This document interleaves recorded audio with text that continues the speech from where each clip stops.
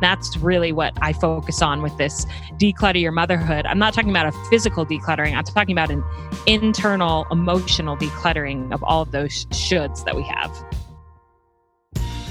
Are you looking for real life, tried and true tips and tricks to help with all the nitty gritty stuff of mom life?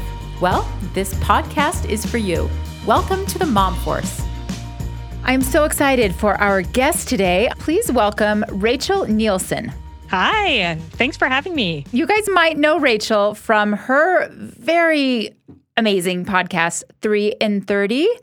Rachel, I remember when I stumbled upon your podcast while I was doing laundry one day. And it's a good thing I had a ton of laundry to do because I just binged through every episode. It was so good. And I remember when you reached out to me on Instagram and thanked me for my podcast. And I knew who you were. And I'm like, how does a woman with 7 kids who runs a business have time to thank someone on Instagram for their podcast? And seriously, it meant so much to me. And I think that's really who you are. So thank you for being who you are. Oh my goodness. Well, you know what? I did a lot of my mothering and raising my kids without resources like this, without 3 takeaways for moms on every topic imaginable. And I just so appreciated it and was actually quite surprised at how many of the things that you guys discussed in your podcast were still applicable to me, the older mom. I feel like I'm, on the tail end of things. But the reality is every stage of motherhood is hard. Yes, that is so true. And rewarding and amazing. But I'm so grateful for you to be here today and share some of your wisdom with us. Can you just tell our audience a little bit about yourself and your family? Yes. So I live in Haley, Idaho, which is just outside of Sun Valley. So we live in a really small kind of resort town. It's amazing, in the mountains. And I have 2 kids.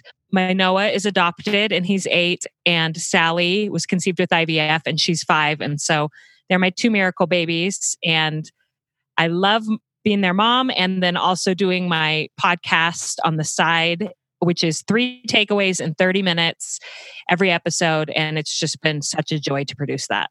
You recently held a workshop that I was able to attend called Decluttering Your Motherhood. And as we were planning podcast episodes for the new year, I knew I needed to have you on to share this amazing mindset with our listeners. And the desire for me is to have like a perfectly clean, decluttered, picture-perfect home. But I also want that clean inner self, purge of all the stuff that like holds us down. But I'm done making lists of things that I'm not going to do, setting expectations for myself that's just going to make me frustrated. And I know that our listeners and the moms in our Mom Force Facebook group feel the same way. Can I share with you a couple of anecdotes from some of the moms in our Mom Force Facebook group? Yes, absolutely. Okay, this is from Allison. She says, I'm trying to get a better handle on my expectations. Are you moms able to get completely ready, exercise, clean the house, complete to-do items, or run errands, cook all the meals yourself, do the kid activities, and have time and energy for your husband, and do it happily? I realize there's no normal, but I'm curious about what other people experience, especially because it feels like Instagram moms are the new 50s housewives. And then Courtney says, pouring out my heart here. I have 3 small kids aged 7 to 4 months, and I feel like my life is constant go, go, go on steroids. Run here, run there, and I work 30 hours a week running my 2 businesses at home, and I'm tired of feeling like my life is so stressful and I'm not doing anything well. My goal this year is to live more intentionally, to set more boundaries, and to live more present in my life, to have less stress. I know I'm going to have to let things go, but then I have feelings like I'm giving up on my dreams or expanding my business or letting down my clients, and I feel like I'm being lazy and not working hard. I wish I could do everything and have a thriving and growing career, be a present mom, feel mindful, and not stressed out all the time. Can I have it all, or am I setting myself up for failure with these high expectations? Wow.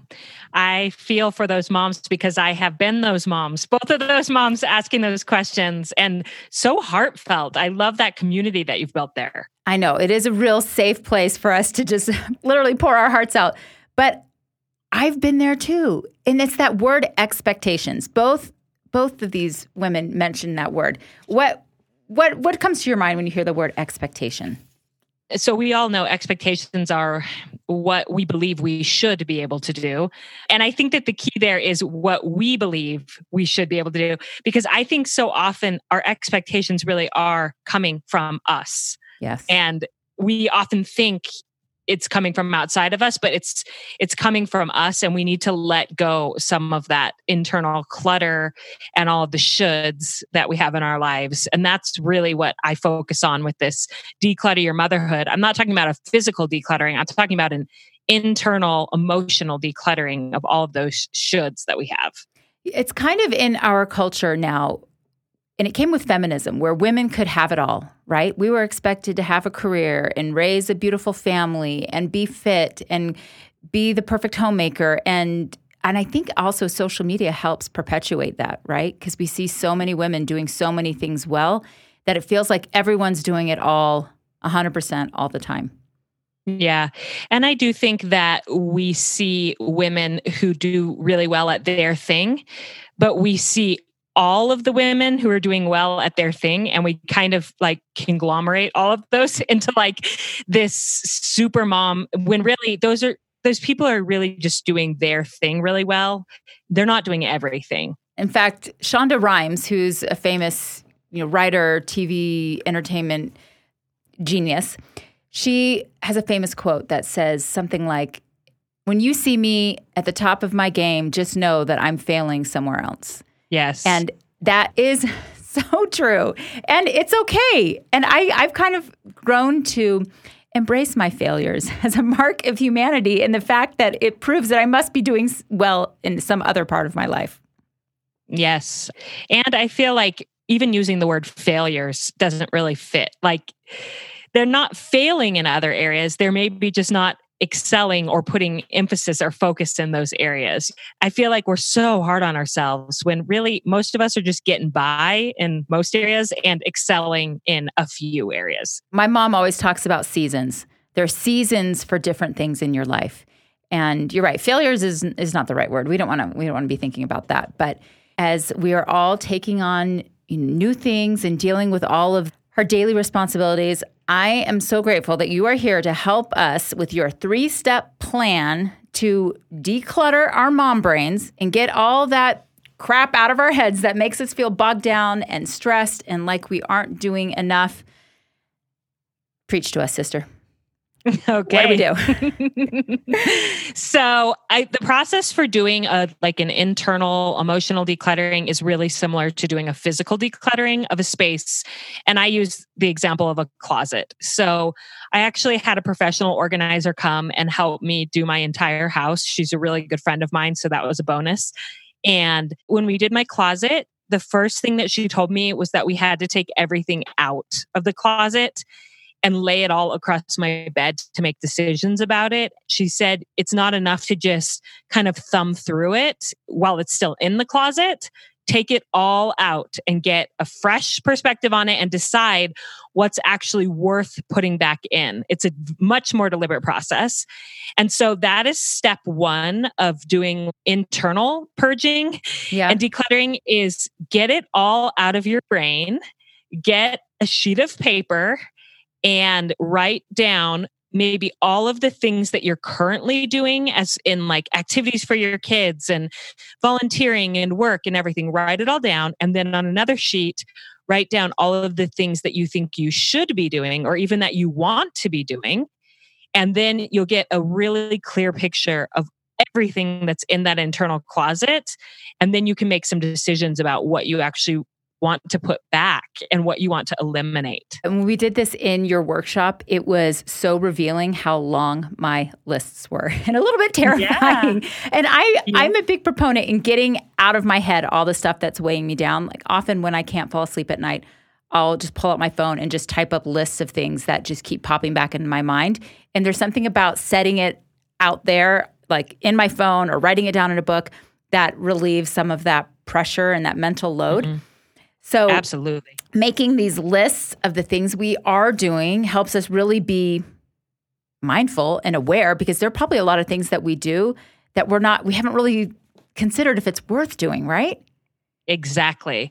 Yeah. And I even think whenever I tell women to make that list of shoulds, they ask, like, do you mean the shoulds from like that we don't want to be doing, but we think we should be? Or do you mean the things we want to be doing that are shoulds? And I'm like, put it all there. And that's a really good distinction, because a lot of these things we want to be doing. We want to be exercising every day. We want to be feeding our family healthy meals. We want to be going on date night, but we can't do it all at the same time. And so getting it all out helps us to see clearly, this is way too much for one person to be carrying. And I got to make some decisions about what I'm going to prioritize right now. Right. When I was a young girl, I told all of my friends, I am going to be PTA president one day. And I don't know why I thought that was a thing to aspire to. But even though I know good and well, I do not ever want to be PTA president, it kind of weighs down on me in the back of my head. Like, there's this thing that you said you were going to do that you never did, that you probably should, that you totally could. And I just needed to, in that workshop, write that down and then cross it out with a big fat marker. That's never happening.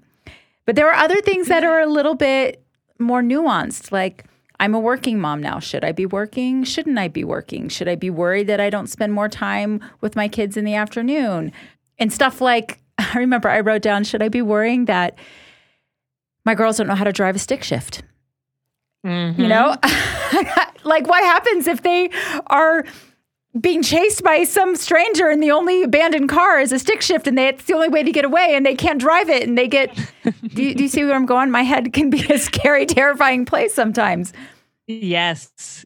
And it's like, that isn't a bad desire to want your daughters to know how to drive a stick shift, but it also shouldn't weigh on you and cause you mom guilt either. And also thinking, is there someone else that can teach them to drive a stick shift? It doesn't all have to be you. And so often as moms, I think we really do believe that it needs to be us that fulfills all of the needs and teaches our children all of the things. Yeah, well, I want to do all the things, but what we are just one human being with 24 hours and 8 of those should be sleeping, which I'm still really bad about. But okay. Should be. There's another should. I've heard that phrase, stop shoulding on yourself, which I think is so clever and very well illustrates this. So we make our lists. We dump out all the things we are doing and spending our time on, all the things that we feel like we should do, all the things we want to do. That's a lot of stuff. It's a lot of stuff. Yes. And then the next step is to look at those lists and decide what sparks joy for you, which is a little Marie Kondoism. I love that. I feel like most people know her stuff now, but maybe not. So Marie Kondo is a Japanese woman who's become all the rage with decluttering. And she has a principle that you pick up each item and you hold it in your hands and you decide if it sparks joy for you. If it does, you keep it. If it doesn't, then you thank it and you pass it on. You donate it. You do whatever you need to do to get rid of that thing from your space and from your life. And I think you can do a really similar process with an internal decluttering where you go down your lists, and this is going to take some time and thought, and it may take even more than just one brainstorm session, and you decide what actually fits me and sparks joy for me on this list and my motherhood and my children, and what can I let go because maybe it doesn't fit me anymore. Maybe it fit me at one time, but it doesn't fit me anymore. I've outgrown it, or it's not my style anymore. And it's okay to thank those things and then let them go, cross them off your list, get them off of your schedule, have that hard conversation and say with the person, and like if you're on the PTA or whatever, and say, I'm so sorry, this doesn't fit in my life anymore. And it's okay to cut some of those things out and get rid of that clutter. When I read the book, The Magic Art of Tidying Up, is that her book, Marie Kondo? Yeah.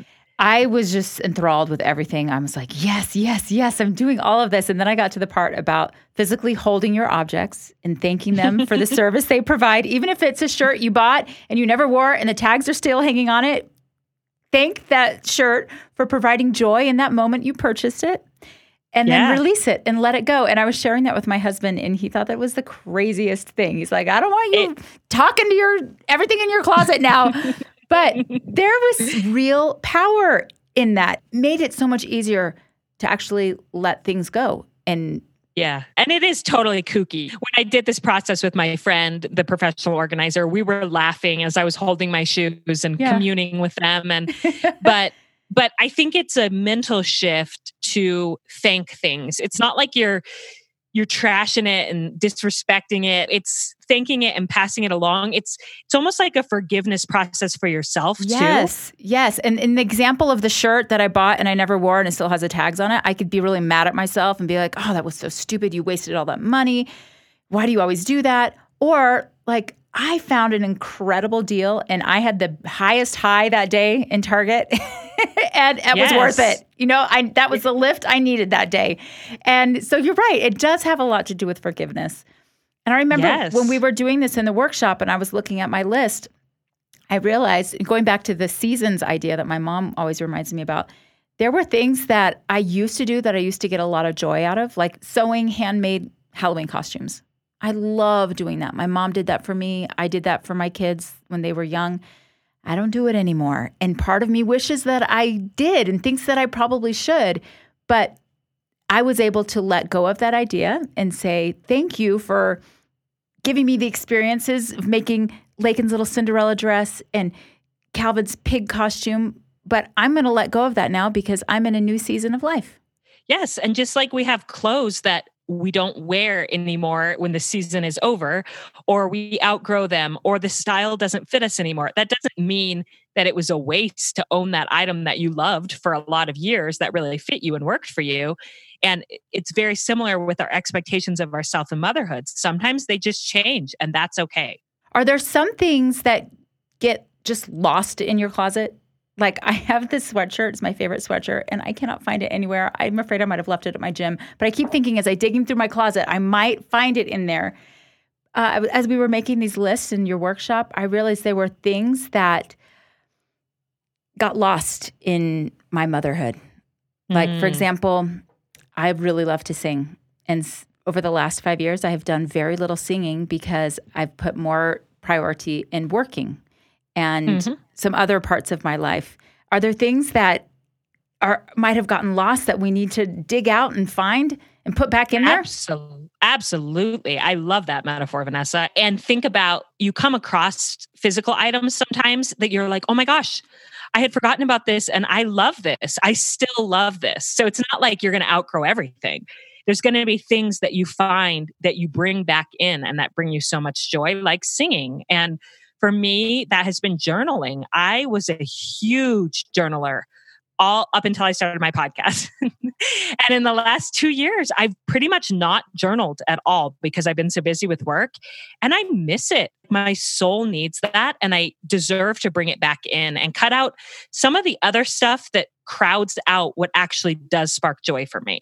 What about the things like the necessary evils, the things that we have to do, we can't cut them out even if we wanted to, like laundry must get done? Yes, for sure. And this is a big part of the workshop that we go through because as much as we would like to have every single thing in our life spark joy for us, like that is just not real life. That's not reasonable in motherhood. But I do strongly believe that the way that we do things, we can make them more bearable. We can make the way that we do the thing bring more joy for us. And so that may be getting strategic and thinking about, okay, I really hate laundry, but it has to be done. So I am going to always watch my favorite show on Mondays when I do laundry. And I'm going to pair those two things together. So this thing that doesn't spark joy is paired with this thing that does, that I can look forward to. Or I'm going to give myself permission to hire that task out if we have the means to do it. And it's a should that, well, I should do this because moms do this. Well, no, you don't have to do it. You can do motherhood your own way. And you can decide to delegate things that don't bring you joy or figure out ways to make them a little bit more enjoyable by the way you do them. That's why I was listening to your podcast while I was doing laundry, or I get caught up on This Is Us. I have to have something to distract me from the tediousness of that job. But that made me think about grocery shopping, especially when my kids were all younger, and taking the kids to the grocery store was like pure torture. The worst. Yes. But I remember deliberately flipping how I thought about that. And I'm like, I have to take them. Let's teach. I'm going to teach them about everything in the grocery store. We talked about nutrition. We talked about the placement, like why do they place the produce on one end and the sugar cereal in the middle. We talked about why I only buy cereal that's on sale. Frankly, why I buy almost all my groceries are on sale. I talked about economics. I homeschooled my kids periodically. So I was kind of in that mindset of looking for everyday ways to teach. And I grasped onto this value of I want to teach my kids. And that made that boring, tedious task of grocery shopping more interesting and fulfilling for all of us. Yes. And I love that you went back to a value because that is so important with a lot of our shoulds. We may think we want to eliminate them until we look at the deeper value and say, actually, no, even though that activity itself isn't that fun, the value that it holds in my life is important to me. Like teaching my kids. I don't really love, for example, obviously none of us love changing diapers, but my value is that I want to be a present mom who takes good care of my children. And I think it's really important to recognize that you don't have to do anything in life. You literally don't have to take care of your kids because they could get taken away from you. But you choose to because you want to. And once you start seeing all of the decisions in your life as a choice, then that gives you so much more power over how you do them and the way that you engage in your life with more joy. Yeah, you're changing those diapers because you want to, not because you have to. Oh, it's just such a simple little thing that can make such a huge difference.